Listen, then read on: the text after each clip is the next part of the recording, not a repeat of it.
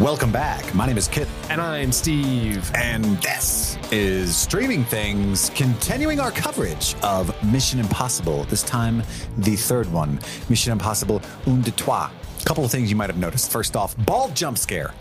Typically wearing a hat, but we're doing 6 episodes today, baby. And I went to get some deep fried tacos, birria. If you don't know about it, get hip to it immediately. Get hip to it. It's delicious. Do yourself a favor. And Clog the arteries. somewhere in that madness, I lost my hat on that journey. Wait, that's why you don't have a hat on? You lost it? No, I set it down to mow into those tacos. And then you lost it? I left it on the table at my house. Oh, at your house. Okay. Yeah. For a second, I was like, you did not tell me this part of the story where you lost your hat. No, if you did lost your hat, I know a team that we can subcontract out. They're good at tackling impossible missions, such as getting your hat back. You're talking about the Mystery Gang? Yeah, the mystery machine. Mm-hmm. Yeah. I was getting the meat sweats. You know what I'm saying? Oh, yeah. So I know the meat sweats. I had steak-covered goody nachos and 3 deep-fried tacos. God damn, man. Whoa, judging me right now? No, I'm like that's amazing. Are you slut-shaming me? No, I'm like just like 1 degree short of touching myself. That's how like excited I am for you. But anyway, I was like, gotta take this beanie off. Mm-hmm. And then I was in a hurry to get back here because we got a lot of work to do. And anyway, now you guys know. You already knew I was bald, but I don't rub it in your face a lot. I don't rub it in your face. Also, ooh, jealous of the lack of hair on top of my head. Mm-hmm. I'm more aerodynamic. Yeah, when I fight. Makes me more aerodynamic when I fight. Yeah. I also changed my name, you probably noticed, and it is in perpetuity. It is irreversible. You'll find out the whole story on Thursday, but I will now be referred to as Kit Laser. Kit Laser. That's right. I'm going to have that on the ready every time you say it. Much like Tom Cruise, his real name is Thomas Mapother IV, and he changed it to Tom Cruise. Kit is short for Christopher in most countries, so I'm going to be Kit Laser. And I'm not going to, my Instagram name, Kit Laser. My Twitter name, Kit Laser. TikTok, Kit Laser. Kit Laser. It's done. It's happened. Get used to it. Yeah. We've got a new man in front of us. We have built him stronger, faster, more lasers. Would Thomas Mapother IV have gotten as far in the public eye? I doubt it. No. He would have seen that on a call sheet and thought, loser. Loser. Change that name to Tom Cruise, though. Yes. One of the highest paid actors of all time. Thomas Mapother IV is 4th on my list of people that are going to get called into this room. Yeah. Tom Cruise is cruising right in. Yeah. Right? Cruise control. I'm getting right in, baby. Yeah. It's Mark Wahlberg. Oh, that's my crazy Tom Cruise trying to be a human being voice. That's Mark Wahlberg trying to pretend to be Tom Cruise to get a role. Which, you know what? I'm sure he's tried at least once. I'm Tom Cruise. Hey, I'm Tom Cruise. I jump out of buildings and shit. I'm a real crazy guy. I'm running. I love Scientology. Watch me run. Look what I can do. This is going to be a long day. I know. But a good one. I'm feeling like I'm ODing on meat. This is Mission Impossible 3 from 2006. And this is where things get interesting, I would argue. Yes, I agree with you. So Mission Impossible 3, let me paint you a picture. We're going to talk about overall thoughts, like right? One of your French girls, yes. Woo. So we do overall thoughts, then we do a scene-by-scene recap, and then we rank the Mission Impossibles depending on the ones we've seen. But my overall sort of like relationship with this movie, I was working in the movie theater. I was a young man. This movie came out in 2006. It did. That means I graduated high school. I would have been like 18, 19 years old at the time. Yeah. And I remember this is kind of like right around the time the whole like, man, Tom Cruise is really jumping on couches. Mm-hmm. He's kind of losing himself because before this, Tom Cruise could do no wrong. Like everyone loved him. Like, he's in so many great movies. I love him. And then he jumped on some couches. He was open about his Scientology. And this is when his career started to turn in terms of people like saying, I love his movies, but not him. This is post that. This is 2005 that went down. Oh, yeah. Well, this is like his first big movie where that completely affected it. Because I remember working at the movie theater, there was I can't remember if it was a midnight showing, if it was one of the very rare situations back then when they had when the movie came out, the early screening was at like 10 o'clock instead of midnight, which was odd for back then. Because back then it was always midnight or nothing. Nowadays, they'd have that shit start at 6 p.m. the day before, but they had a promotion where everybody that went and saw Mission Impossible 3, I was to hand them a Mission Impossible 3 poster. And I specifically remember a lot of people coming in to see other movies. They would see the poster and be like, oh, you're handing out posters for Tom Cruise's movie?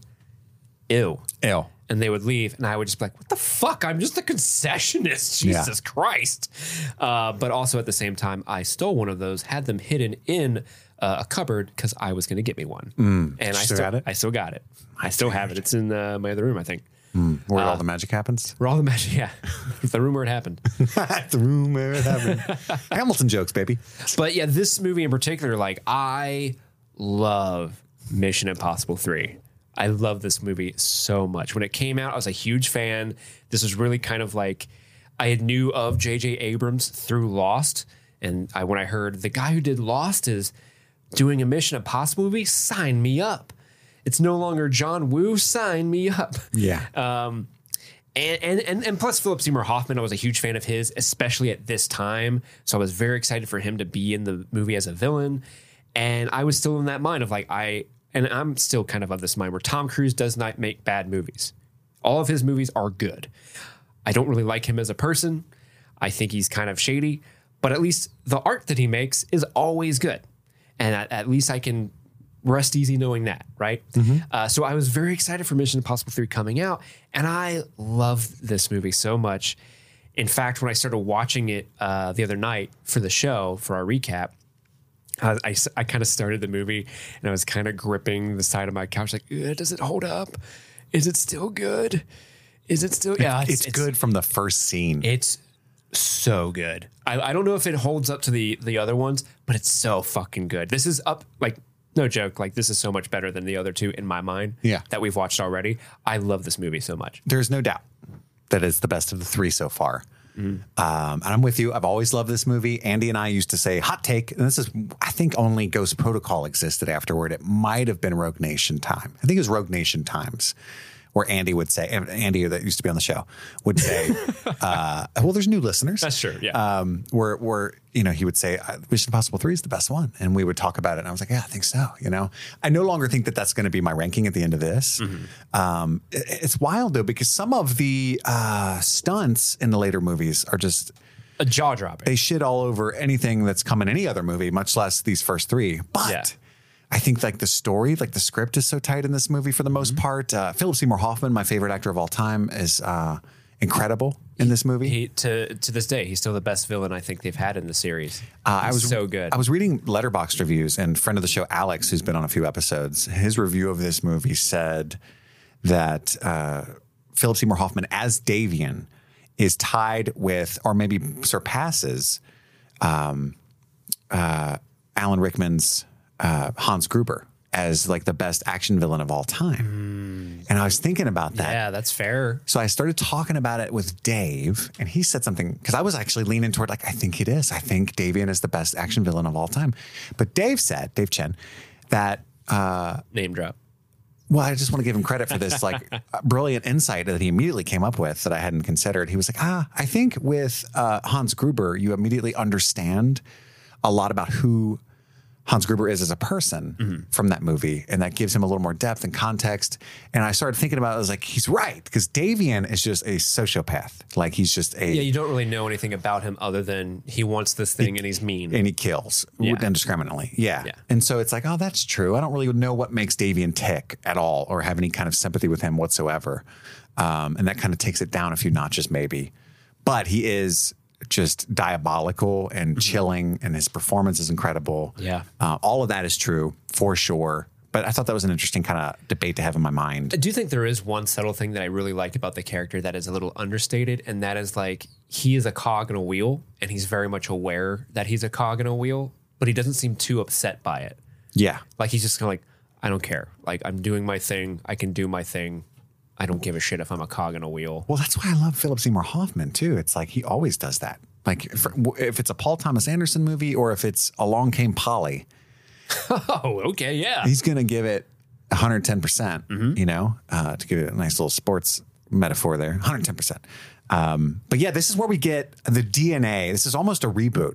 You know what I mean? This is the DNA of the Mission Impossible as we know it today, the wonderful franchise. This is the worst performing box office wise Mission Impossible, which is funny. Because of that couch. Because of the couch shit, almost guaranteed. This is where we get Simon Pegg. Yep. As Benji, one of the best additions to the franchise ever. And I love that they recognize that about Simon Pegg because he's in this movie so little. But somebody was like, we need more of that. Because he ended up writing a lot of the Mission Impossibles, did he not? Yeah. Lawrence Fishburne is added. And I don't know if we ever see him again, do we? We don't see Lawrence Fishburne ever again, no. I don't believe so. And why don't we ever see Jonathan Rhys-Meyers and Maggie Q again? That I don't know. That's upsetting to me because they're actually awesome. I love the character of Declan. I thought he did really well. Billy Crudup, one of my favorites also. Yeah, I love Billy Crudup.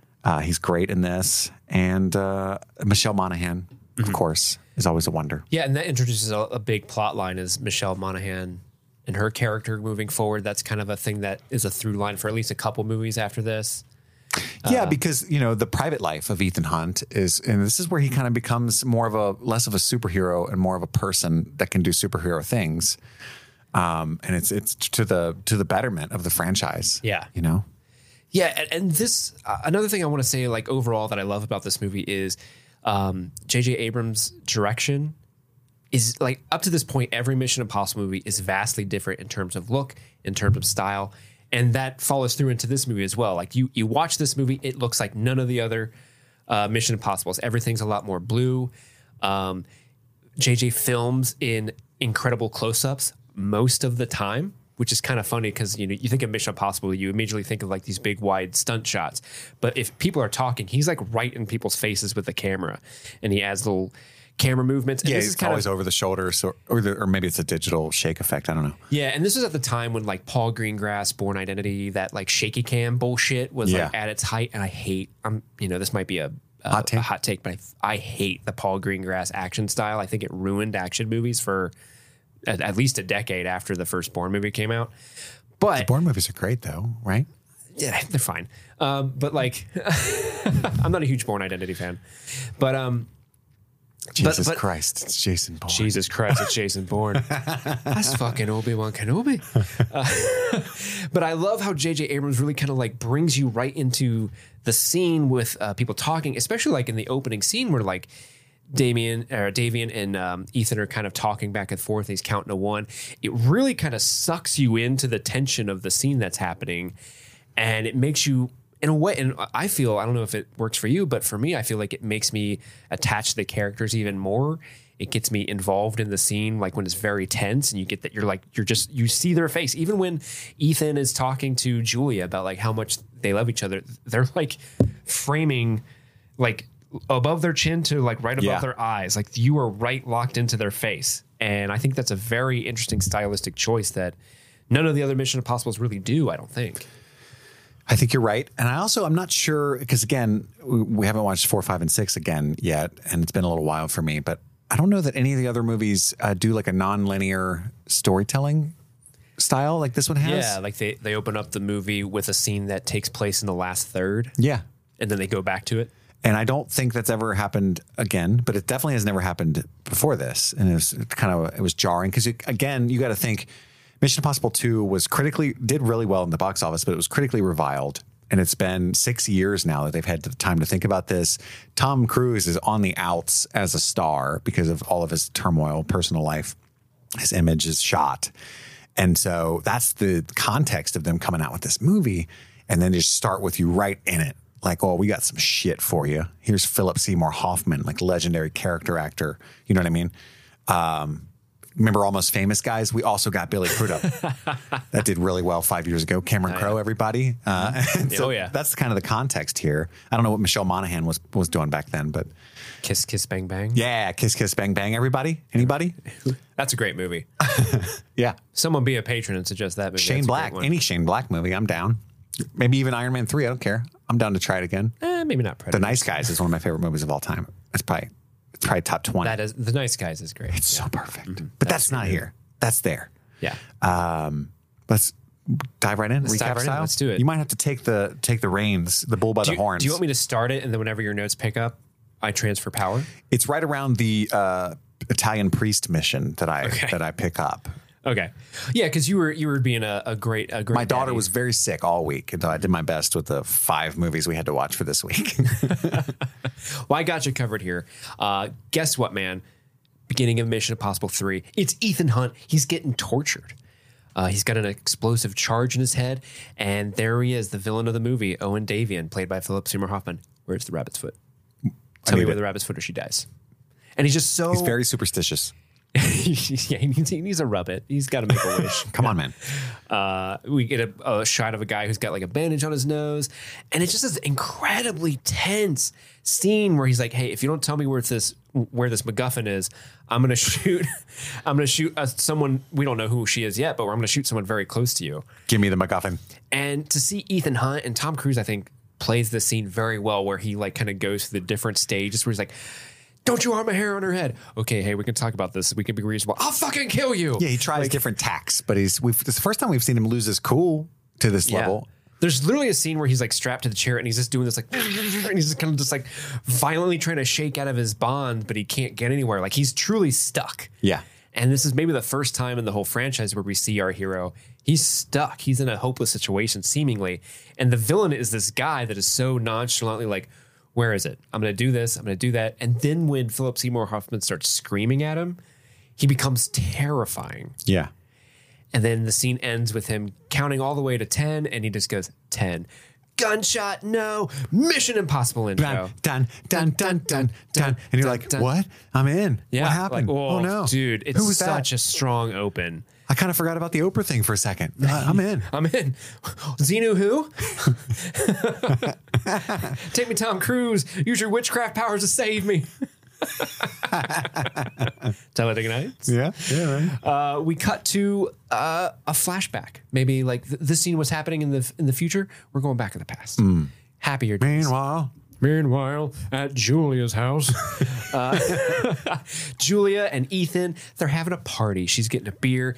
Tom Cruise. Ethan tells her her brother wants another beer, but she's like, "Hey, don't give that to him." Her brother, who is her brother? Aaron Paul. That is Aaron Paul. Holy Jesse shit. fucking Pinkman. Yeah. It's like, give me another beer, bitch.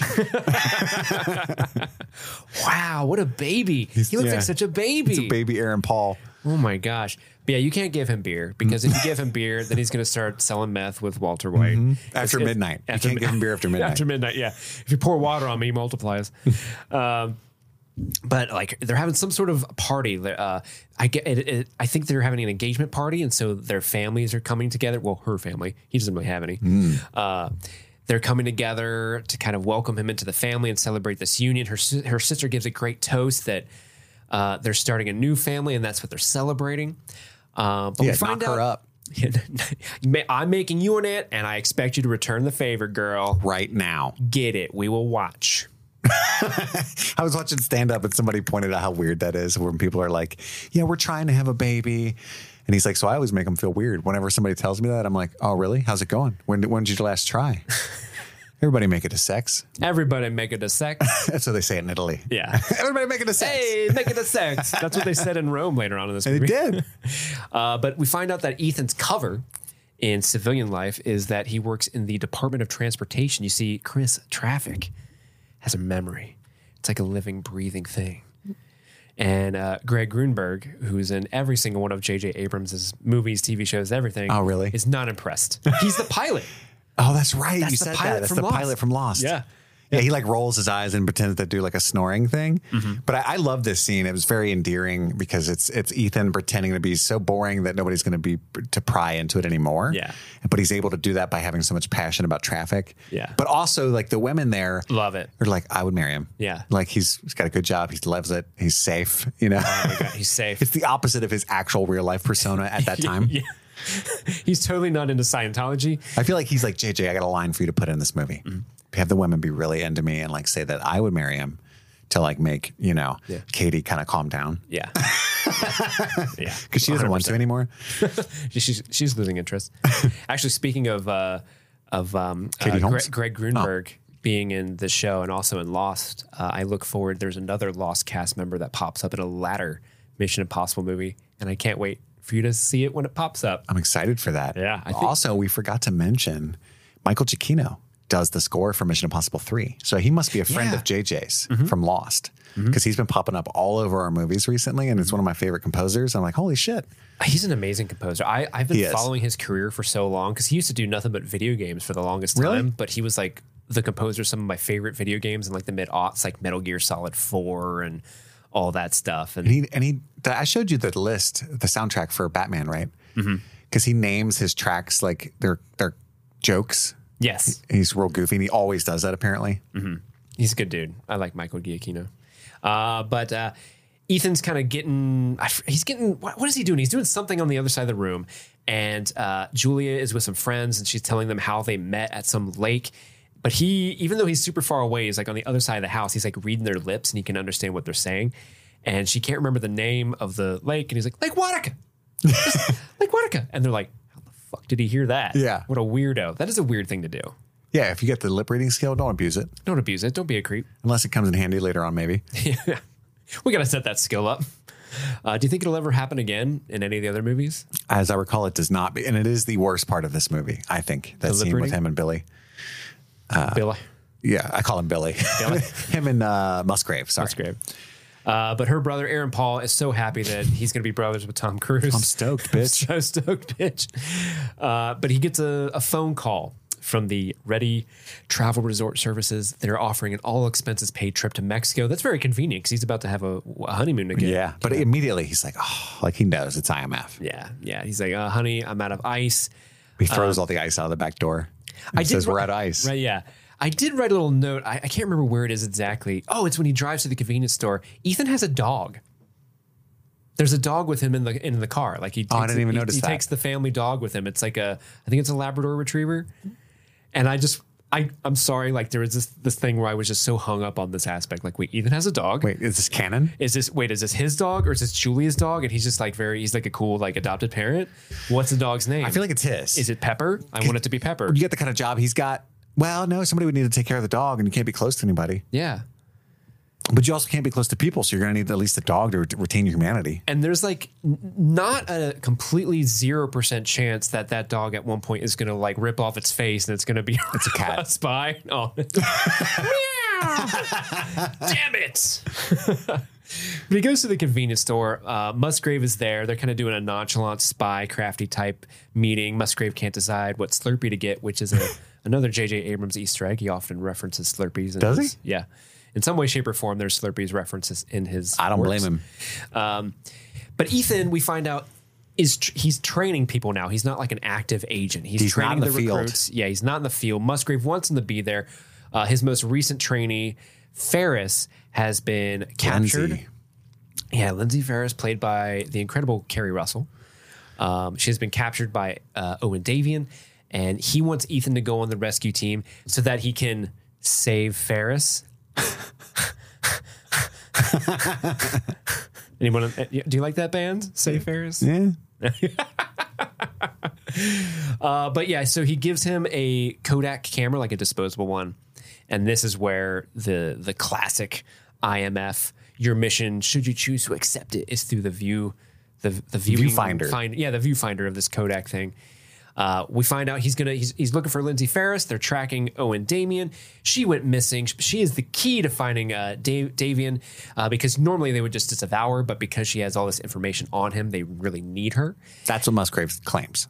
Yes, and he's already put the team together. He's getting Declan, played by Jonathan Rhys Myers. Not Davies. Zen Lee, played by Maggie Q. And of course, you can't have Mission Impossible without Luther Ving Rhames. Bum, bum. Bum, bum, bum. What do you think of this team? I love this team. It's my favorite team so far. I think so. Everybody's got something. I like their comedic back and forth. I think Jonathan Rhys Myers was done dirty by being kept out of the rest of the films because he's just a small sprinkling of him goes a long way. You know what I mean? It's really like the scene in Italy and the whole bit that keeps getting brought back up. He's great in Italy. All I do is copy. And then like way later in the movie when he's walking through the Vatican and I think it's Zen that's like, all I do is copy. And he goes, nice. Yeah. It's just like, it's a small thing, but I've never picked up on much before. But, I really like his presence. Ethan's kind of having a nightmare of Carrie asking him, is she ready? And when he wakes up, he tells Julia that he's going to Houston for a conference. Super last minute. Sorry, babe. But he's not going to Houston. He's meeting up the team. He's not. He lied. He's going to Berlin. Like a liar. Yeah. Yeah. I do love this. Houston, Germany. Houston, Germany. It's welcome to Houston. This is where we have the polka. Yeehaw. Yeah. Yeehaw, yeah. Hello, cowboy. I love when Ethan is reunited with Luther and he goes like, well, if it isn't those who can't do, teach. Yeah. Have you forgotten how good we are? He's got major, have you been pushing too many pencils vibes? Dylan, you son of a bitch. You son of a bitch. You've been pushing too many pencils. Let's see. So we cut to, we're in Berlin. Like you said, it's like an abandoned factory type area. Like big open warehouses, but Ethan's sneaking around. He's throwing like little bombs around everywhere, and Luther's setting up like 4 giant Gatling guns. No, I think they're like 50 cal turrets and like anti-aircraft guns. It's wild. It's insane, but that no one sees them setting those up. I know. It's like, when did they set those up? Yeah. There's this fun little bit where Luther's like, hey, man, I got your 6. And Ethan says, that's your job, which is they call that another thing. later. It's a really good script in that way. Yeah. Luther is on the comm with Ethan trying to figure out, hey, man, why are you in this relationship with this Julia girl? You can't. Luther is very against the idea of people in their line of work having a relationship. Yeah. But Declan likes it. Declan likes that. He's like, I like being able to fuck around. Mm-hmm. We see the nose guy from before. His nose has not been injured yet. What is he up to? Just sticking his nose where it doesn't belong. Can assume. Yeah, that guy looks like a Muppet. I'm just saying. He's in all kinds of movies. He's he's a big character actor. A lot of like English movies, like from the UK, especially. Mm-hmm. He does good work. But Declan, he's at the helicopter. He's the getaway driver.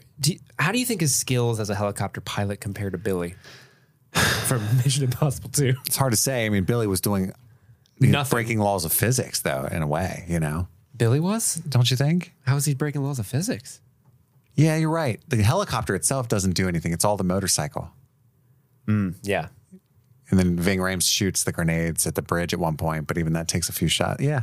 Yeah. He's way better than Billy. He's way better than Billy. Because he does it through the windmill thing in this movie. Yep. That was tough because the other guy didn't make it. No. That dude had a better copter, too. I forgot to mention it up top, but I think this movie, not even just a Mission Impossible movie, I'm going to say something ridiculous. Out of any movie in the pantheon of cinema, this movie has like a top 20, it's up there, shocking, brutal character death. Oh, yeah. In the way that it's executed and the fact that I didn't think it was going to happen, all of that combined. Yeah. Is that we're coming up very close? It's about to happen. Yeah. So Ethan, he sneaks into the building. He eventually finds Lindsay. She's tied up. She's not in a good state, but he shoots her with some adrenaline and that wakes her up immediately. Zen is kind of sifting around. She's looking for something, but I didn't really pick up. She's looking for evidence for Davian, I think, that's right. The hard drives that get burnt, I think, is what she grabs, but it's because the guy threw the grenade. Yeah, because she gets blasted out of the room she's in. Office. As they're trying to escape, Lindsay kind of tells Ethan, hey, you need to turn off your transmitter. I got to tell you something. I only trust you. But right before she can say anything, they get into a gunfight. It's actually pretty cool, not breaking the mold, but a really well done gunfight. You get the hero pose of them both back to back shooting. Yeah, because he throws her a gun. I love it when there's that part where she's like, "I'm out of ammo. How many you got?" He's like, "Enough." And he turns around, shoots the guy. He falls out the window. He's like, "Now I'm out." He only needed the one bullet, baby. There are a couple things in this movie that are either cheesy or strange. They're the strange choices. But I love the movie for them. I don't know why the strange, cheesy choices that this movie makes works for me, whereas all of the cheese that happened in the other movie doesn't. That's the thing. With Tom Cruise's delivery, as long as he doesn't have an overly stylized director flaring it up, even the cheesiest action lines can seem grounded. Mm-hmm. You know what I mean? Like that enough. Like you can picture an Arnold Schwarzenegger saying that, or Sly Stallone, and it would be like, I've got enough bullets. Yeah. Precisely one. One for 6 men. Yeah. She does like a Wanted style gunshot. One into my thigh to piss me off and kill all of them with my bare hands. I'm going to curve a bullet. But yeah, before they jump out, I love the shot where he just throws one last little one of those like magnetic bombs and it like flies to the air. Then the way that it like snips right to the steel beam. It feels good. They're all getting ready to go. The explosion happens. They jump on the van that Luther's driving. I love the shot of the camera where it's looking up at Tom Cruise going, Luther, we're on. And the explosion happens above them. Yeah. That's a very cool shot. And Tom's panicking because there's still debris to worry about. So he's like, go. Yeah, go. I don't want this shit falling on my It'd be head. hilarious if that's how they died right there. Yeah. Just like a lamp impales him. Yeah. Luther drives like a mile away. He's like, we made it, buddy. Oh, shit. Oh, no.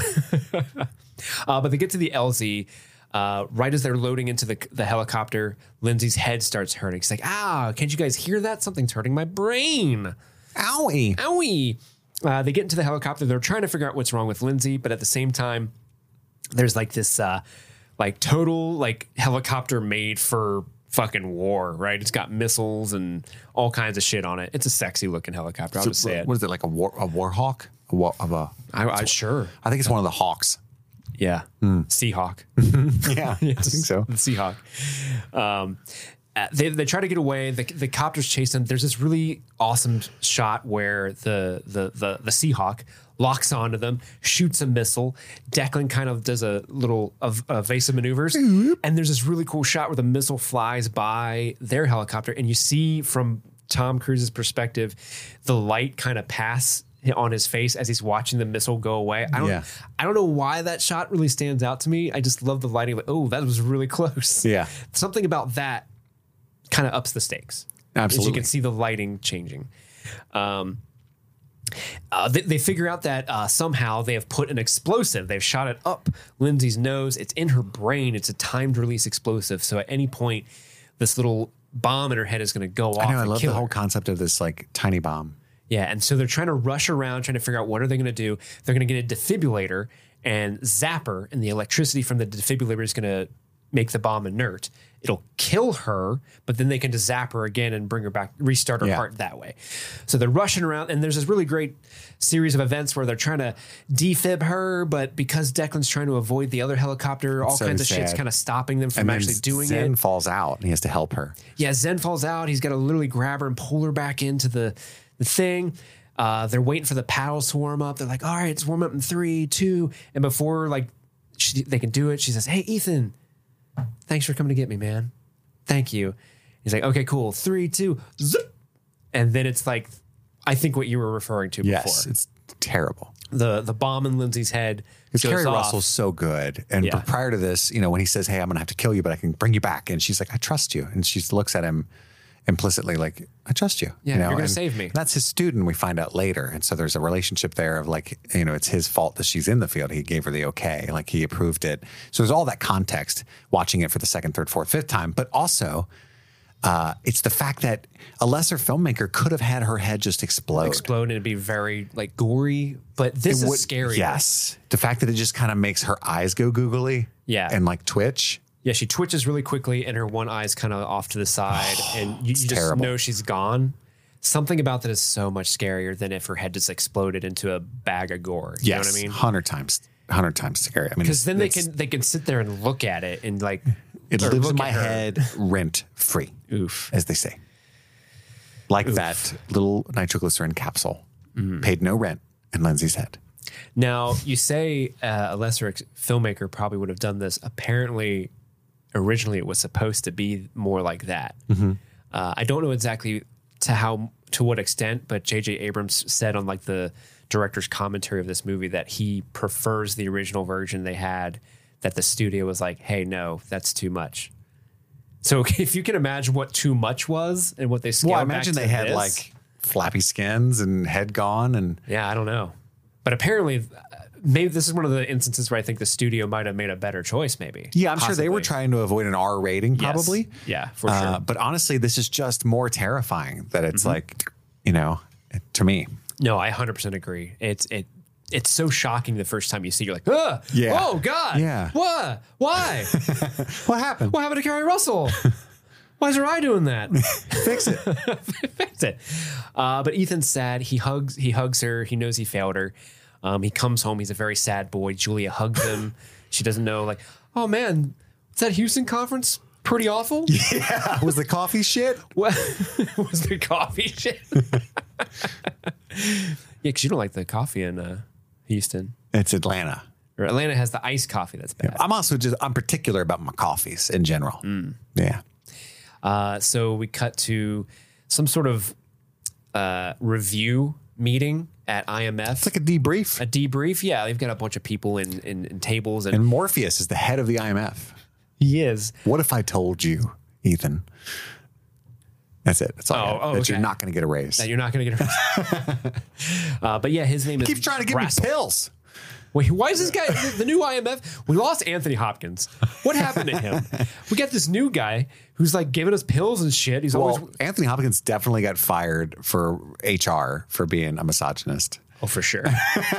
Yeah, the moment Ethan put Carrie Russell out on the field, he was like, "You can't put a woman out there. What are they good for?" You're trying to have her fuck Damien Owen? What are you gonna do? What else can she do? Anthony, we need to talk about your employment here. Also, your visa is up. Yeah, we're going to pull that. But yeah, so Lawrence Fishburne plays Mr. Brassel, who is seemingly the head of IMF.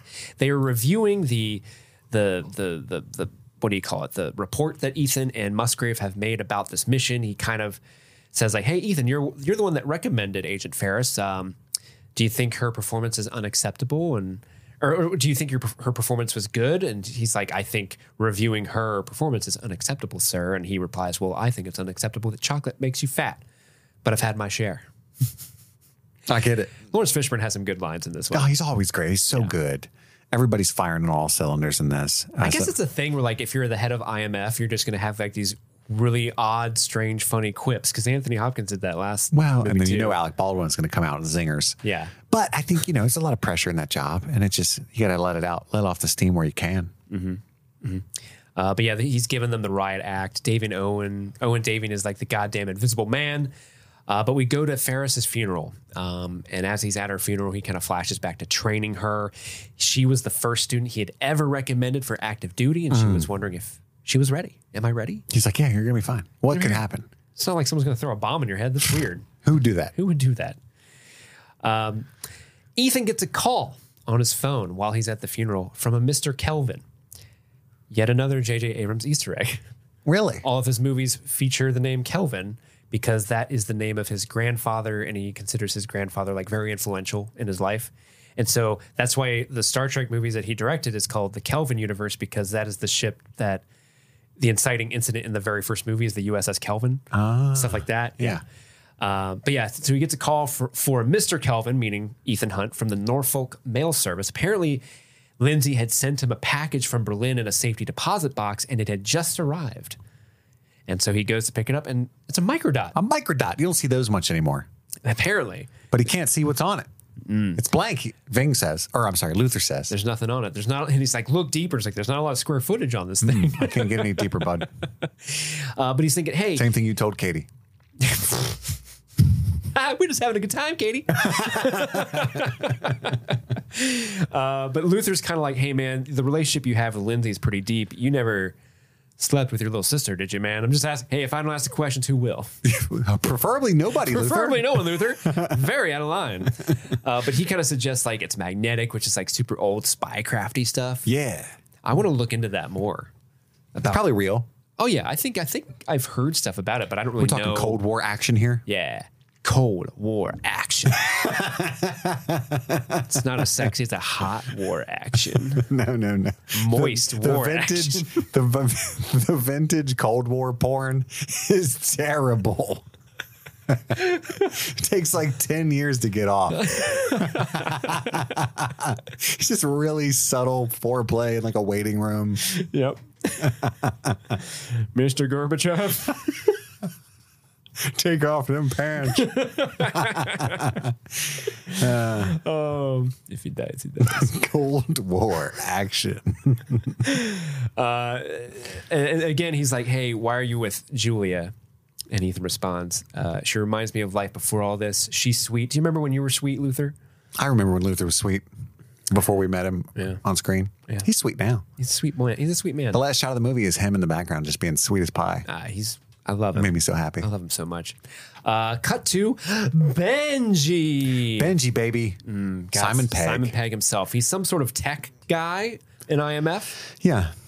But he's recovered something from the drives that Zen stolen. They thought they were like previously destroyed. Yeah, they're very damaged. They're very damaged. Probably won't get anything off them. I don't think that's how hard drives work. That you can get pieces of files. Maybe it is. Write in if you. This one's burnt. It's digital. Jack Shepherd. You either have it or you don't. He found a promotion-worthy breakthrough.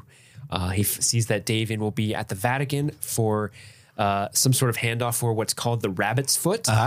He's selling it for I thought he said $1,800 million, but I didn't think that made sense to me. No. Did you write down the actual number? I did not. I did not. Okay. I thought I wasn't even looking at the screen, so I wasn't reading the captions. I was just typing, and I typed $1,800 million, and I immediately looked up like, wait, did he say that? But the caption had already passed. I think it's more like 54 or 84 million or something, but it's a lot of money. A lot of money. And Benji goes on this whole comedic tirade because they're Wickham. like, what's the rabbit's foot? And then he goes in this long monologue that is essentially, I have no idea. It's like the anti-god. It's world destroying. But I'm just speculating. I don't know what it is. Yeah. To answer your question, I have no idea. And you know what? We never figure out what it is. We don't. And I kind of love that. You never awesome. know what it is. Yeah. It doesn't matter because it's going to be made up gobbledygook anyway. Yeah. Like Chimera. They had the opposite reaction to Mission Impossible 2's Chimera and Bellerophon thing. They were like, fuck it. It's something bad. It's something bad. It's in a case. That's all you need to know. It's got a radioactive symbol on it. We can assume it's nuclear. Ooh, scary. Ooh. Don't touch it. Ooh, it's radioactive. Ethan goes and visits Julia at the hospital because he's going to go on this mission now. He's going to go get Owen Davian for what he's done to. Well, he's going rogue, which is important because this is a trend throughout the rest of the franchise. Yeah, actually, yeah. The entire time, I guess. But Mission Impossible 2 is the only movie I think where he doesn't go rogue. Yeah, but the first one's not his fault. Yeah, the third one he decides to go rogue, and I think it's pretty much the shtick for the rest of the franchise as well. But yeah, it's kind of his thing anyway. But yes, he's like, look, don't tell anybody, Benji. I'm going to go get him and the buyer. But he doesn't. By the way, he just leaves as soon as he gets Davian. I was confused. But that's his plan. Yeah. But he tells Julia that he has to go away for a couple days. Hold on. I'm so sorry. Oh, you're fine. What? It's actually really good writing that they did this because now that we know that Musgrave works for Davian, because they went rogue is how they were able to get Davian. Because they told Musgrave about the mission, it wouldn't have worked. Yeah, because he doesn't want them to tell Musgrave about it so that if something goes wrong, he won't get in trouble. Because you get this kind of feeling that Ethan has some sort of relationship with Musgrave. Yeah, maybe he's friends. like looking out for him. Like, he's my dude. He's my buddy. I don't want to get in trouble. We fucked one time, but we're mostly just friends. Yeah, look at his eyes. Look at Billy Crudup's eyes. Oh my God, tell I can't. me you can't. I could get lost in them things. Mm-hmm. Oh, I can't wait till he plays a giant naked blue guy in Watchmen. Not as good as Yahya Abdul-Mateen II, though. This is true. Now a word from our sponsor, BetterHelp. Sometimes in life, we're faced with tough choices. The path forward is not always clear. Like, you never know. Sometimes I used to sell cars for a living, and I hated that job. But I made good money. I was able to buy a house. I was gone from my family all the time. I would podcast whenever I could. I didn't get to see many movies. I worked every Thursday night. It was terrible. But I was like, I got to do this. I got stuck in the middle class grind where I was like, hey, this is what's right for my family. Me to be miserable. We feel like we're stuck. We don't know what to do. So whether you're dealing with decisions around your career, sometimes in a relationship, or anything else, therapy helps you stay connected to what you really want while you navigate life so you can move forward with confidence and excitement. Trusting yourself to make decisions that align with your values is like anything else. The more you practice it, the easier it gets. And like I said, I had to have a lot of practice, and it was talking through that stuff with someone else that helped me. And that's why you could find a therapist using BetterHelp that meshes with your values and the way that you see life in that perspective, and they can talk you through in a way that you find valuable and that you understand. So you can do it entirely online, get matched with a therapist like this that you enjoy, that you find value in. And if you find that it's not working, you can switch at any time. It's extremely easy to switch it. So just think about that. Think about how close you are to finding a therapist to better your entire life. So if you're thinking about starting therapy, give BetterHelp a try. Let therapy be your map with BetterHelp. Visit BetterHelp.com/streamingthings today to get 10% off your first month. That's BetterHelp, HELP.com/streamingthings. So they're not going to tell Musgrave. They're going rogue. They're getting Davian. He tells Julie he's going to go away for a couple days, and she's like, "Hey man, what's going on? You're lying. You're not telling me something. You need to tell me." But he can't tell her because it's classified. Yeah, literally, I'll have to kill you. You can't tell people classified material. He's like, honey, you know that old joke? I can't tell you. I'd have to kill you. Yeah. That applies. Literally. Want me to tell you? He asked her, "Hey, I need you to trust me." She says, "Hey, is this real?" And instead of saying yes, he goes, "Follow me." And where do they go, Chris? They get married, baby. In the hospital church. Yeah, they have some sort of a priest there. We learned that his middle name is Matthew, which I don't know why I thought that was like a big revelation. Ethan Matthew Hunt. His name is Matthew. EMH. EMH. Yep. Just want to throw it out there. Is that like a no? Okay. I thought it was going somewhere until I got to the H. I'm not going to lie. You're like E, yes, M, yes, T, H. Fuck. No. So they get married. They've got some adorable rings they got from the hospital gift shop, and then they go to the supply closet and consummate that marriage. Fuck. That they do. All that shit is contaminated now and needs to be thrown out. Yes. Very irresponsible for someone who's in the medical field. Mm-hmm. But I'm sure it happens all the time. Yeah. I went to go. What is this story? I went to go get an IV bag out of the closet. It's covered in cum. Does anybody want to explain this? Not again, guys. This is the third time this week, all right? Carl, it wasn't me. Wasn't me this time, swear to God. Hand to God, I wasn't me. I learned my lesson last time. Fool me twice. Shame on me. But now we're going to hear the team plan. They're going over how they're going to kidnap Davian. They're going into the Vatican. Luther says it's very locked down, but they need a car to get over this giant wall, right? Mm-hmm. So this is where Declan and Ethan meet up. And before we get into their whole like Vatican heist, I just want to throw out how impressed I am by both Declan and Ethan. Italian language pronunciations? That, yes. But throughout the whole mission, both of them have like 3 wardrobe changes. Oh, yeah. And they're just like slipping in and out of the carrot. Oh, yeah. They're crushing it. Like I've seen, like they could be Elsa in the Frozen stage play. That's how good their wardrobe changes are. Oh, okay. Have you seen Frozen on stage? No, but I've seen the Let It Go song where she has a wardrobe change like in mid song. Yeah, it's pretty impressive. She uses her magic in the movie, but I've never seen a live action version. Oh, it's actually pretty impressive where like she's wearing the dress and then like the wardrobe. And she lets it go. Yeah, somehow she makes a movement and the costume like rips into the new. Like the blue, the classic. Sometimes, and it's different for each stage play. I've seen where like a stagehand is like hiding behind her and like does the switch for her. But I've seen it other ways where the costume is literally geared to do it on its own. It's always super impressive and cool. But they are literally Elsa on the stage. Yeah, both of them. Yeah, both of them. 2 Elsas. One of them. Well, can you imagine? One of them would be Anna. Which one's Anna? Declan. Do you want to build a snowman? He's over there trying to build a snowman all the time. For sure. I love Frozen, by the way. Yeah, pretty cool. I love this whole heist. Very well done. Yeah, so they stage some sort. They're on a DHL truck and they kind of block traffic and they start kind of arguing in Italian. Is this offensive to Italians? How like everyone is just like, "Hey, come on, we're trying to get around you. This is the way we talk, I guess. Don't you see the smoke coming out of my car?" It must be how they really talk. I would like anybody who speaks Italian to write in. Declan is European, or I'm sorry, Jonathan Rhys-Meyers is European, so I assume his is like okay or very good. I have no idea, but I'm really curious on how Tom Cruise's dialect is, because apparently it's supposed to be a convincing to Italians. Yeah. But I'm curious. And this scene is funny because they're like super animated, and eventually when they do quote unquote fix the car, like all the people that were just yelling them on the street were like, "Oh, have a great day. It's so lovely meeting you." Like, I don't know. I just love that scene. It's funny. Yeah. Ethan shoots out the cameras. He grapples up the wall. Looks like a fun time.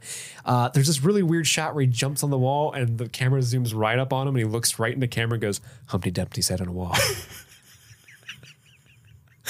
I don't understand it. Somebody, was it you? I love it. Somebody texted me and said that that's the only part they hate about the movie. I don't know if it was you. That wasn't me. Maybe it was Alex. I like it.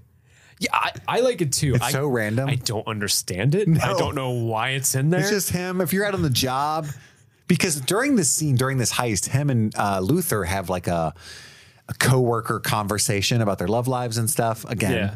And I like the idea that JJ was probably the one that was like, "Look, man, this is just your job. You do this shit all the time. Mm-hmm. So you're gonna take a piss. You're gonna talk to your buddies, and you're gossiping. You're gonna think about Humpty Dumpty because you're on a wall. Yeah, this is a water cooler moment Exactly. for you. Yeah.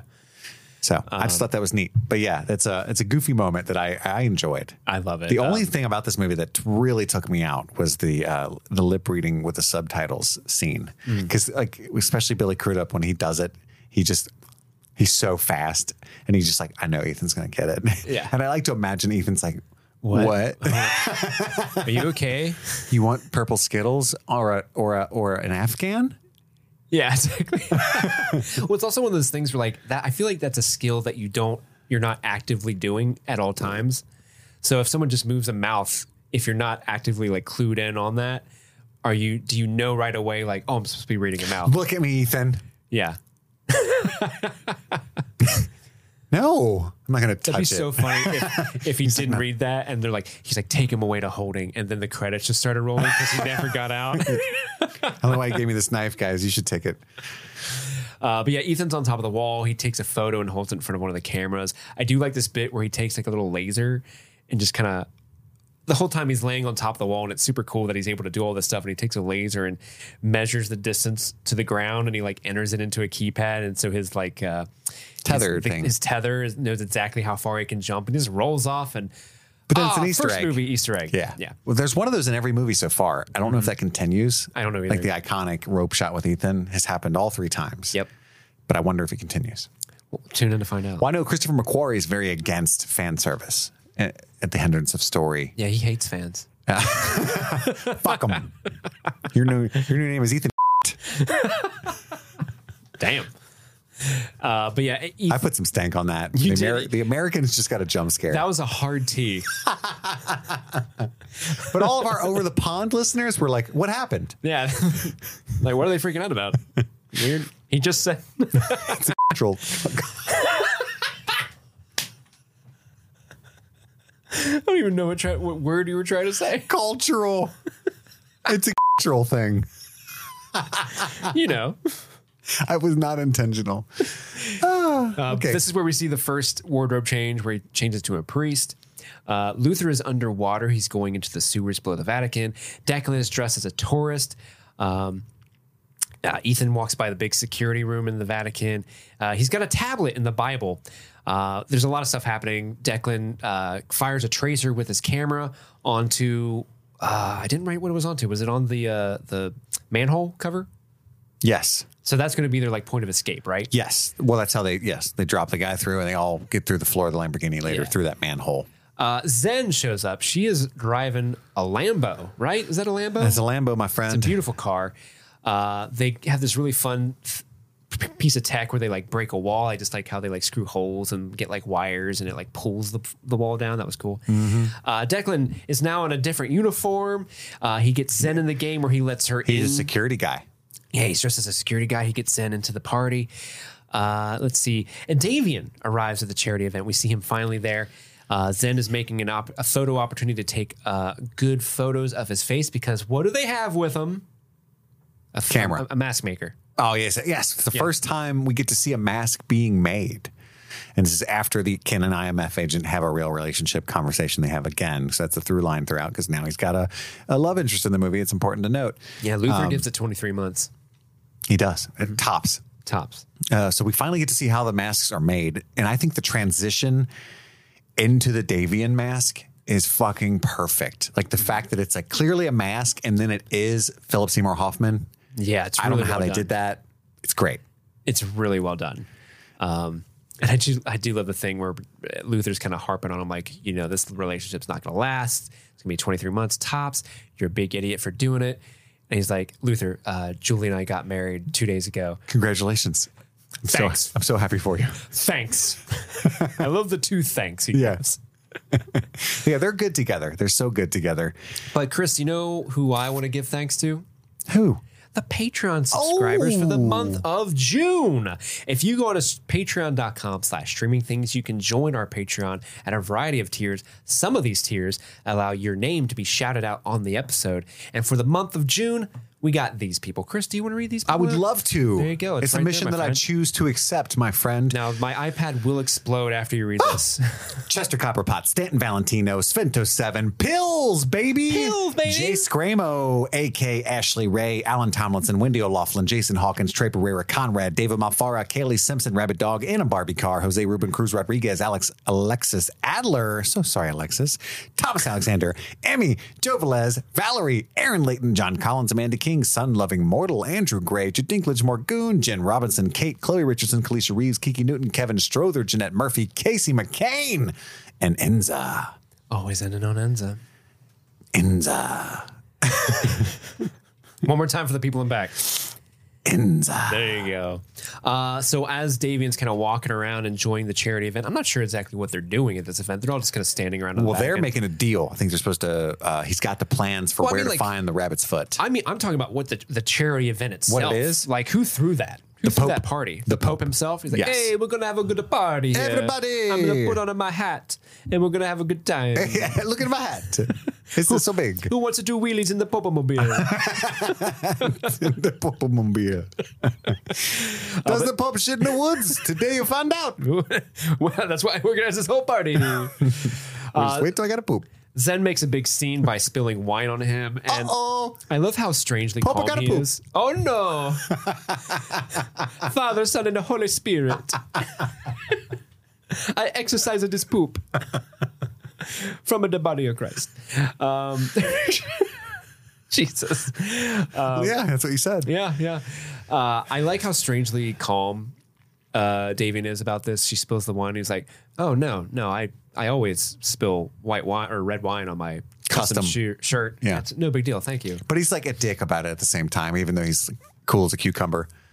And he's got like his little translator / advisor there that's like, oh God, he's going to kill me, which she does. Spoiler alert, she did.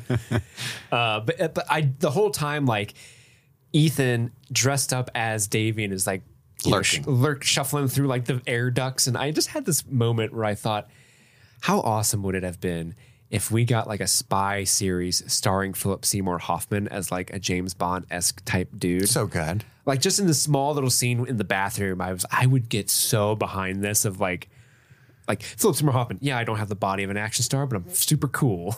Amazingly cool. I love it. But yeah, he sends his bodyguard into the bathroom to make sure no one's in there. So he can clean off his shirt. Davian goes in, and you've got the horror movie trope where he bends over in front of the sink to wash his hands, and he looks up and gasp, he's behind him. But he's very calm about that too. In fact, he's amazing at controlling his emotions in this movie. That's what makes him so terrifying. Like when he's dangling out of the plane, he has no emotion whatsoever. All he's doing is listening to the people talk. We'll get to that soon, but I just think it's really cool how he's portrayed that way. And you brought it up, but it's he does that throughout. Yeah. So yeah, he sneaks up behind him and like he knocks Davian down. And he's like, read this, and he holds up a little card. The pleasure of Busby's company is what I most enjoy. He put Attack on Nancy's chair when he called him a horrible boy. This is it's actually a poem. But it's so they can get every enunciation of each syllable that they need to replicate his voice, I imagine, right? Yeah, and that's kind of the reason why the specific poem, one of the reasons why it's so famous is because it actually employs every single type of phenome you can articulate. Oh, really? Yeah. It's like well known for doing that. Panphonic? Yeah, that's why it's there. It's like a nursery rhyme thing. That's how they're getting the voice. And he starts panicking because Davian's bodyguard is showing back up and is not complete with getting the voice modulator yet, or to get dispensing of the real body. Yeah. And so he just sprays the red wine spray on his shirt, and Declan and unconscious Davian hide behind the door while he pretends to get the wine out of his shirt, but he can't talk to the bodyguard. Like motioning him away. So it's like this really tense sequence where he's waiting for the voice to upload. And then they have this whole ruse, which is just Davian getting laid. And so he comes out and him and Zen interact, and their whole thing is, we're going to pretend to just roll out and I'm going to get horny and leave everybody there and take the case with me. What am I going to do in your hotel room without my shirt on? We'll figure it out. I love the go. I love the translator just rolls her eyes like she says you'll think of something. Yeah. And he's like down. And she wants to drive. So anyway, they get in the Lamborghini. There's like a drop floor in the Lamborghini, and so and it's such a low riding car that they can't see them going beneath, and they go into the tunnels. I do love when they open up the door. There's that whole like, what's up? I love it so fucking much. I think you're downplaying how great of a moment that is. So good. Because he just, as Philip Seymour Hoffman. Nothing. What's up with you? Yeah. And the way that Nothing. It's Luther's response. Dude, nothing. What's up with you? Like, instead of being like, what do you mean, what's up? It's so perfect. I love it so much. Because again, this is another day for them. This is Tuesday. It's such a good point. Yeah, this is just a fun day at work for them. Like, this is difficult mission, not Mission Impossible, right? Mission difficult. And then they blow up the car, so everybody's ostensibly going to think Davian's dead until they realize there's no bodies in there. But and then Musgrave pretends to be aware of the operation. You think to take credit, and again, the movie does a really good job of painting Brassel as the villain, even before the reveal with Kerry Russell happens, so that when that happens and she's like, I think it's Brassel, you're like, I fucking knew it. He was weird. He was a little too hard on Ethan. He's a mean man. Yeah, like the camera lingered. And honestly, it got me, even though I've seen this movie 3 times, it got me again. Like the Musgrave thing for me was a reveal. And I watched this in like 2015. That's how dumb I am. Oh, Billy Crudup, no. Oh, man. Oh, no. But yeah, so then at this point, it's Davian tied up on the plane. This is like a big transportation, what's it called? Cargo plane kind of thing. Yeah. It's a big transportation. It is. It's a big transportation thing. It's true. I wasn't wrong. Some might call it, you think, planes? It's like planes, you think? And there's like a handheld camera action here. It's real extra shaky during this scene, but not enough to Greengrass piss Steve off. No. And at this point, Davian's just, who are you? Who do you love? I'm going to hurt your wife. What is your name? Yeah. Do you have a girl? I'm going to find her and I'm going to hurt her. You got something? I'm going to date her. I don't know, 3 times. I'm never going to call her again. I'm not going to call her again. No! Leave her alone. She's a good lady. You call her. You text her as soon as you get home to make sure she knows you're safe. But it's so good because he's threatening Ethan's love life, and Ethan finally kind of breaks and grabs his chair. Because the first time he has something like that to lose, if you forget Mission Impossible 2 and that terribly rushed relationship with Tandy Way Newton. Mm-hmm. Isn't it weird that they begin the movie like, I'm in a relationship with this person you've never met before, but somehow it's more believable than the Tandy Newton thing? It's just better all around. So he dangles him out of the plane in a really cool way, and he slowly starts cutting his bonds. Ethan, don't do it. It's not you. It's not you, man. And he's about to cut the very last cord when Luther begs him to stop. And but that whole ordeal, he's scared. You can tell his heart's pounding as he's staring at like thousands and thousands of feet of death. Mm-hmm. And one of the worst deaths I can particularly imagine, because I can't stand heights. And yet all he was doing was picking up that his name was Ethan, the guy that he hates right now. Yeah. Like, he's stone cold. Like, he pulls him back up into the plane and he's like, Ethan. The last thing you should be concerned about is who I'm selling it to. Ethan. What a dork name. Ha, nerd. Bet your middle name's Matthew. I just was very impressed by that little character touch of the whole thing. But then we go back to the regular world. Outside the plane. The regular world. Lindsay's microdot is a video file. And they're still transporting Davian back to IMF at this point. They hand him off to other IMF agents. And Brassel's dirty, is what Lindsay says. He's doity. He's doity as hell.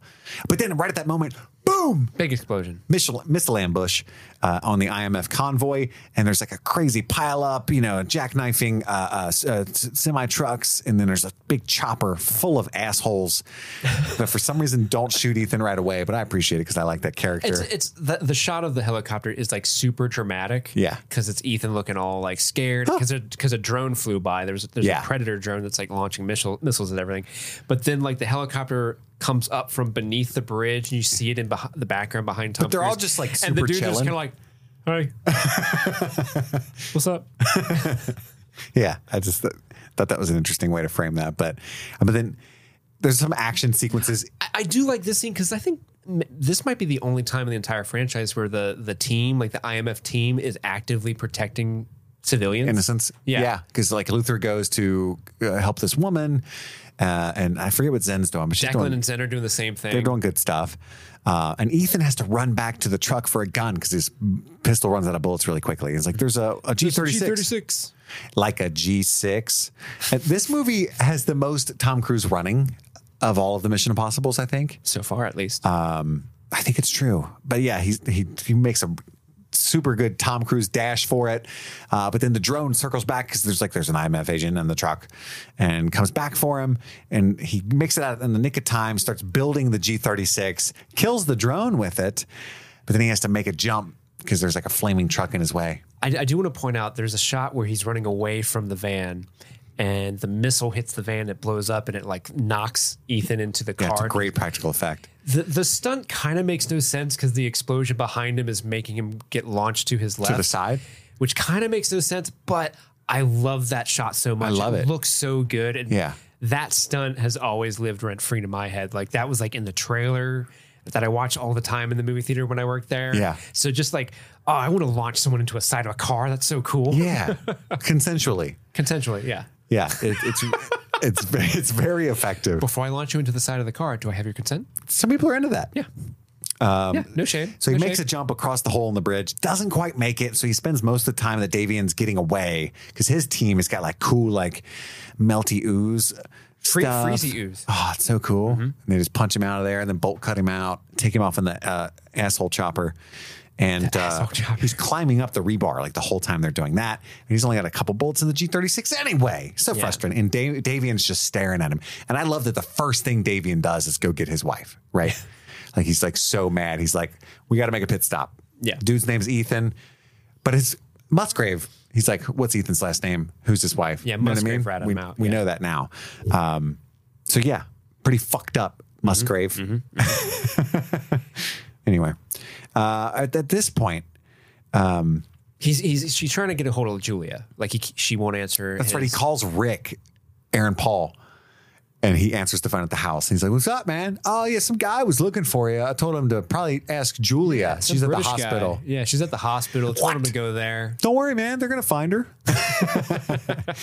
And then so Ethan's racing, panicking, driving like a maniac. Julia's showering at work, unawares. And then she runs into this like EMT guy and he sticks a sedative like sticker button on her arm. And she's like, what's that? And then passes out. And Is this British guy with the moppy hair? This might be a deep cut, but when he first shows up, you remember in like the first or second episode of Game of Thrones season 1? Super deep cut. There's that dude that's sent to kill Bran.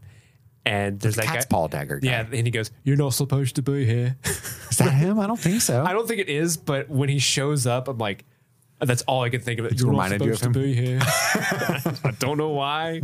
He just had that look about him. To Catelyn Stark. But how scary is that when some guy's like, "Hey, can I get your help?" and he just puts like a little like a little dot on your arm. You're like, Yeah. "What's that, silly Billy?" They just boop your snoot. Yeah, you get your snoot booped, and you're out. That's scary. That's it, baby. Horrifying. Lights out. Does that thing exist? I doubt it.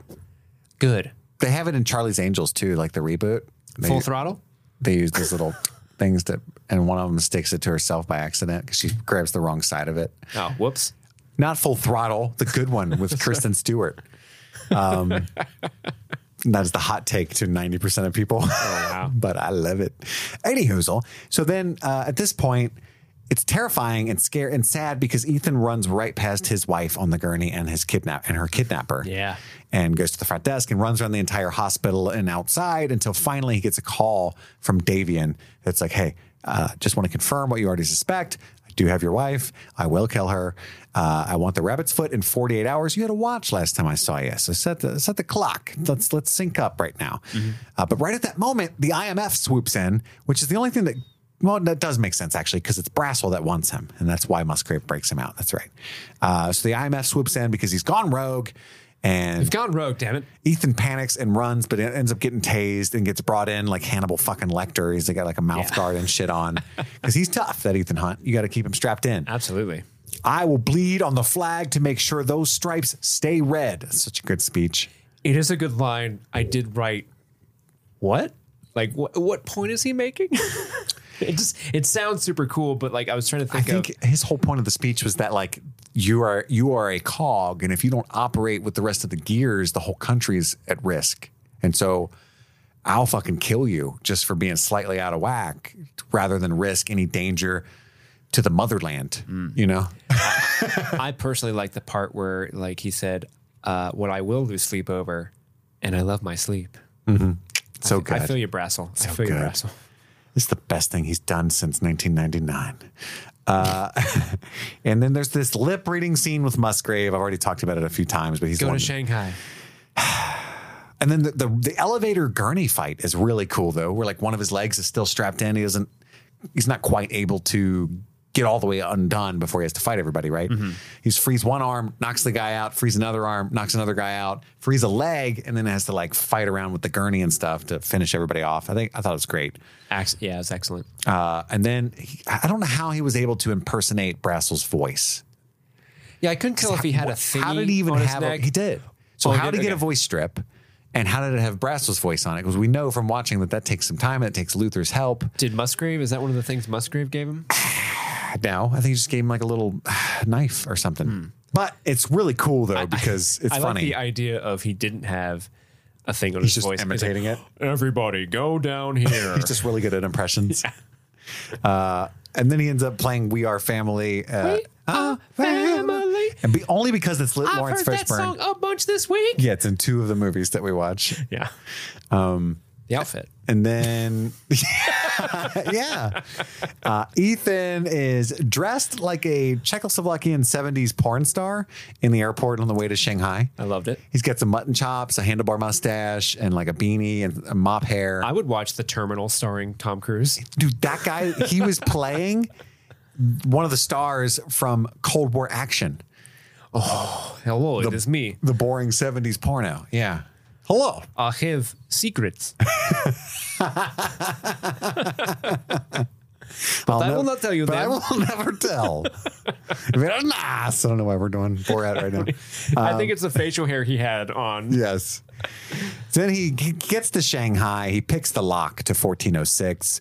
And inside he starts to freak out because he hears somebody's coming. And he grabs one of the knives and almost kills him. But it's Luther and his Please don't friends. stab me. They're there to help get Julia. Musgrave told us. They only have 2 hours. Yeah, by this point, because traveling to Shanghai takes a while. Yeah.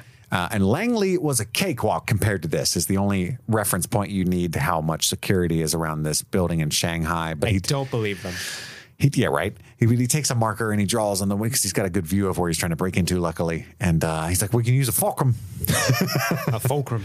to a base jump. That's what we're going to do. So he's going to swing to one building, but there's guards on the roofs. Hopefully they can. How did he get? It's 2 hours, right? They don't have a. This is without sanction from the IMF. And so they don't have access to resources. But somehow they're able to get a parachute. They probably brought that. They're able to. Well, he says we're going to have to get a parachute because they didn't know that was part of the plan. Because he's going to base jump, and they get like a tennis ball launcher pretty quickly. Dick's Sporting Goods right up the street. Easy. Yeah, You're right. that's easy. You're right. What other questions you got, Chris? Yeah, come on. Parachute's probably at Dick's too. So yeah, any hoozle, they start enacting the plan. I like how, they're like batter up and they start just launching baseballs onto the roof and the guard's like, what the hell? Well, the funniest part to me is they do this dramatic scene that would have been better on walkie-talkies because it's Luther's up with Ethan, right? And he's like, hey, man, you got this or whatever they say, right? He's like, yeah, I got this. You know, it's my job, that whole thing. Yeah, it's my job. And then it cuts and Luther's like 8 footballs away on the other skyscraper. And these buildings have like 120 floors. That takes forever. And so now it's like, now I have to, in my head, imagine Luther being like, all right, man. And Ethan just waiting while Luther's running across the street. Oh, I thought they were on the same building. He Getting just in the went to building. the other side of the because he's using rooftop. binoculars and stuff. Like, all right, there he is. He's about to go in. He's about to I swing. thought he was using binoculars to look at the guards, and then when he swung over, he was watching him. Maybe, but I'm going to live my head canon. It's funny. It is funny. You're like, all right, give me a minute. And he's in an elevator at one point, and you just hear the and somebody gets in on like floor 36, and he's like, "What's up?" No, I'll hold it. Exactly. Anyway, doesn't matter if that happened or not. It's funny in my head. And then they're shooting like tennis balls, baseballs at the roof guards, and they're freaking out. And He then swings over there. He makes it. He slides down the roof. the Pretty cool. sliding is terrifying because again, I have a heights thing. And there's that part where he kind of tries to stand a little bit, so he almost starts tumbling and rolling on it. Yeah. Oh, that's the part that gets me like, no, don't Don't do that. it. Don't do that. Don't do that. Don't do that. But he's like shooting the people as he's sliding, and then he catches himself. And everybody's amazed when he makes it because they thought he was going to die, to be honest. I knew he'd make it. Yeah, the whole time. I was easy. And then saying, oh, yeah, there's like, they're praying for Ethan. So Zing has like a bring her cat home prayer that she's going to use for Ethan. I think Declan's job on this operation is just to always know when Julie is going to get shot. Yeah. He's like, we've got 5 minutes before Julie is dead. Guys, we have 2 minutes till Julie is dead. I'm starting to get worried about Julia. Not gonna lie. I hope I didn't actually reset my clock when I got to Shanghai. Wait, is this EST? Where is are we that at? EST time? Is it UT -7? But Zen's making like a prayer. She's saying a prayer for Yeah, they're what she really used worried to about their say buddy the Ethan. cat. Yeah. Teach it to me. But he's like 8 minutes late, and he has to jump with the chute way too low. He's like on a different floor entirely. And so the chute doesn't even fully deploy. He ends up crashing into another building, landing on a table, like looking at a janitor. And it sucks him back And then out. it sucks him back out into the chaos. It's pretty funny. And then he gets dropped on a freeway in front of a semi, almost gets hit by Declan after chasing after the rabbit's foot. And he's like, get the fucking car. The security's chasing us. And they're really mad. And they're pissed. And now he has no cell phone signal. That was kind of infuriating. That was like a little too much for me. It's like you're in the middle of one of the most populous cities in the world. You get a signal in Shanghai. What's going on? Why are you not getting a signal? So what do you have? T-Mobile? What is this? Get Verizon, buddy. That's not a plug. I don't actually care. 5 seconds left is when he finally gets a hold of Davian. Oh, I love the stunt where he like leans out of the car and looks underneath the car between him and the bad guys and shoots their tires. It made from underneath. Zen look like a bitch though, because she like couldn't get him, and then she gets shot, and she's like, "Sorry, I failed you. Everybody's gonna die." And he's like, "I got this. Tell me when we got bars." And, and then he starts rapping, and Declan's like, "You've got bars." Why aren't we recording this? Later, I got to get my wife. Yes, but he's supposed to meet Davian alone at the Dunan Zonglu train yard, and he tags the rabbit's foot so that Musgrave, right, is the one that can see his whereabouts at all times. Yeah. And then Basil Brassel is on to Musgrave. He's like, why'd you just send a team to Shanghai? And he's like, we're hunting for Moody Booby. And he's like, Moody Booby. I'd like to see that evidence. And he's like, easy, got you, buddy. easy. At this point, Ethan says goodbye to the team. He's like, go back home. I'll meet you there soon, or I'm going to die. Either way, love you. And they're like, all right, peace. And then when he gets in the limo, though, with Davian, You're supposed to be here. yeah, that guy, the driver's like, drink it, no questions. And he's like, That doesn't seem fair. last time somebody said that, I wished I had asked more questions. Yeah. But he drinks it, passes out, and this causes him to have a wet dream, which is very strange. He remembers sexy times. Isn't that interesting that that's the sequence they chose to have? I get it. I guess they're trying to just add it's one Michelle more little Monaghan. thing. Yeah, they're trying to add one more little connection. Like they're in love. Yeah, it's like, they were intimate. he's seen her boobies. Right. Guys, this is really important to him. He has seen boobies. He's going to remember those. Yeah. It's his last thought. That's what's keeping him. I miss those boobs. Oh no, My babe's boobs. I'll need them. And then he wakes up in captivity with Fuckboy.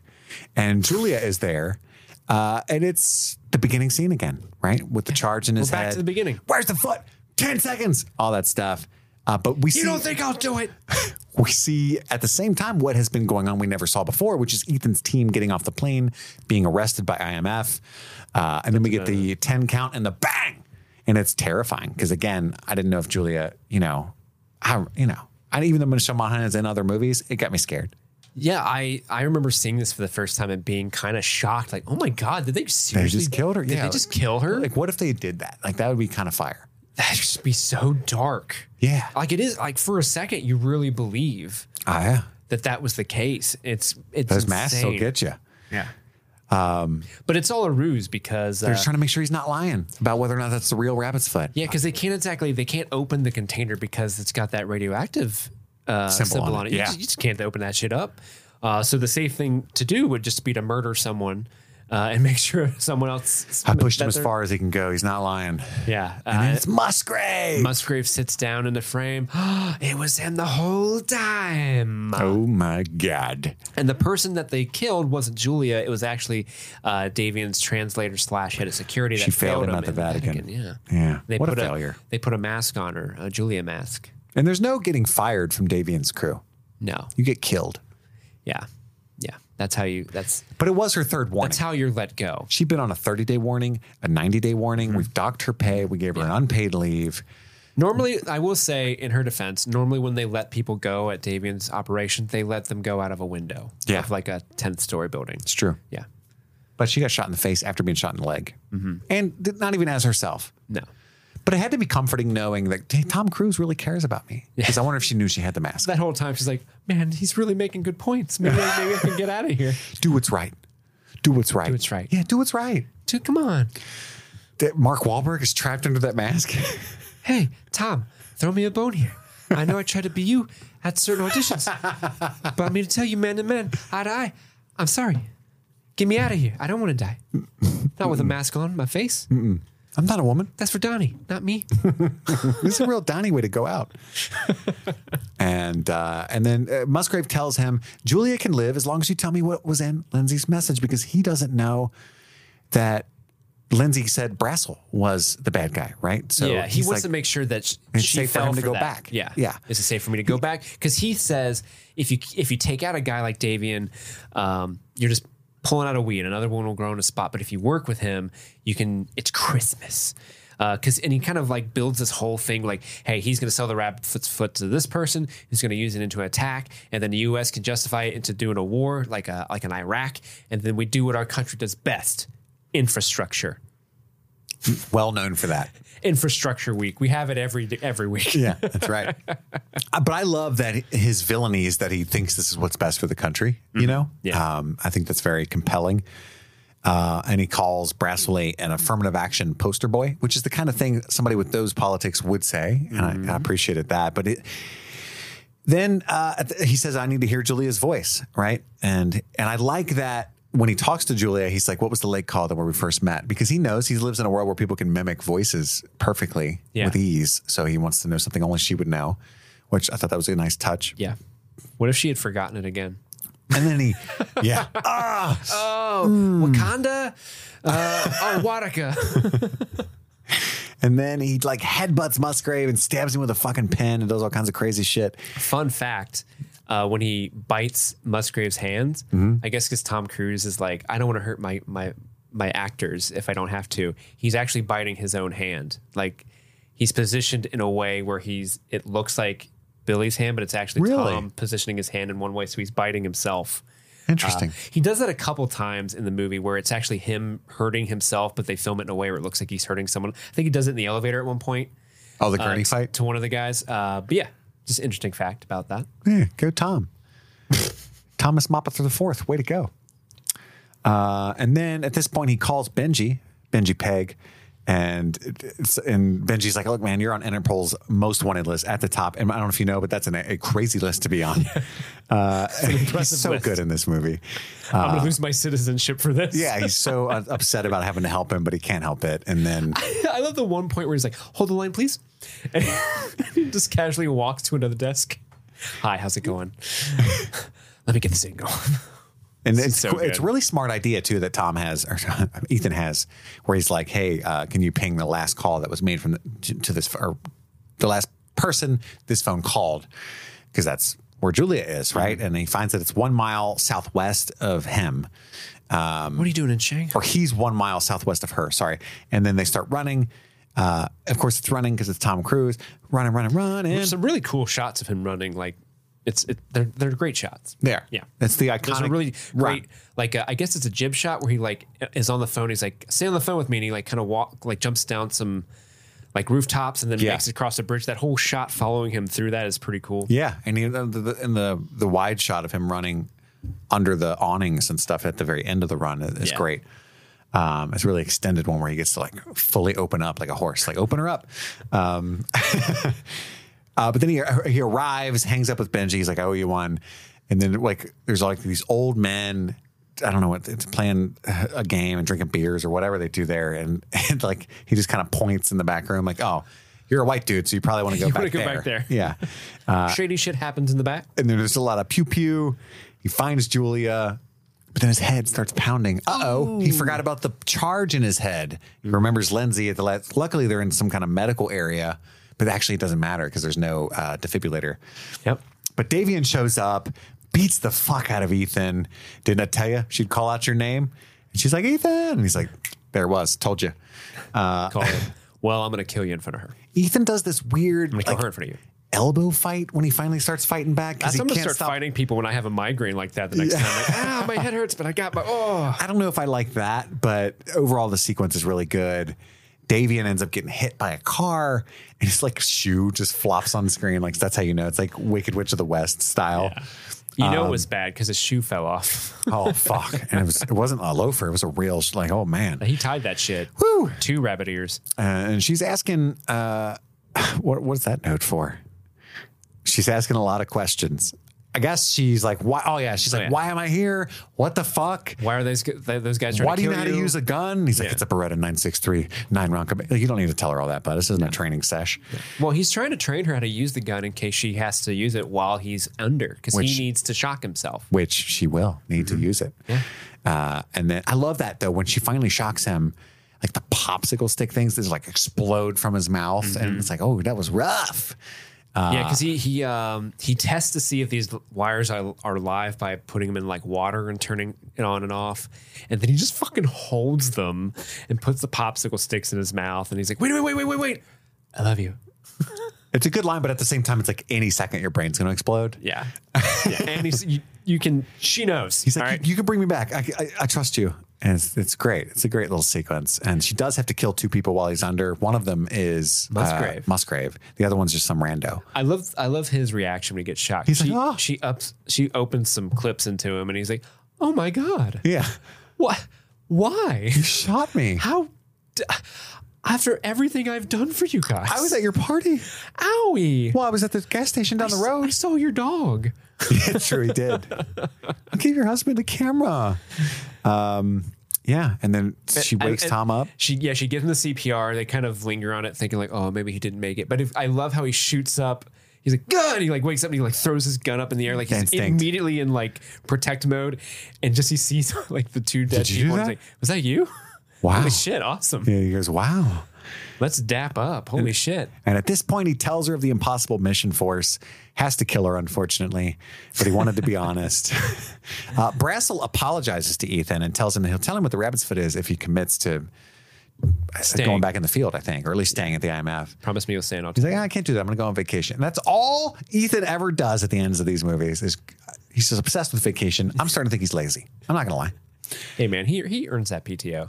And then Julia gets to meet the gang, and it's actually a sequence I really appreciate. And then at the end, when they walk off, everybody's like, ah! And like Luther's in the back celebrating. Yeah, Luther gets both fingers up in the air like, woohoo! There are some better movies in this franchise, I think. But is there a better ending? I don't know. This is a fun one. This is the first one where you're like, yeah, the team is a family. Yeah. It's starting to become Fast and Furious. Mm-hmm. Yeah. It's all about family. So at the end of each of these recaps, we have to agree as a podcast, as a duo, what the definitive Streaming Things ranking of Mission Impossible is. Mm-hmm. It has not yet been difficult, even though Steve fucked with me last week. I don't think he was serious.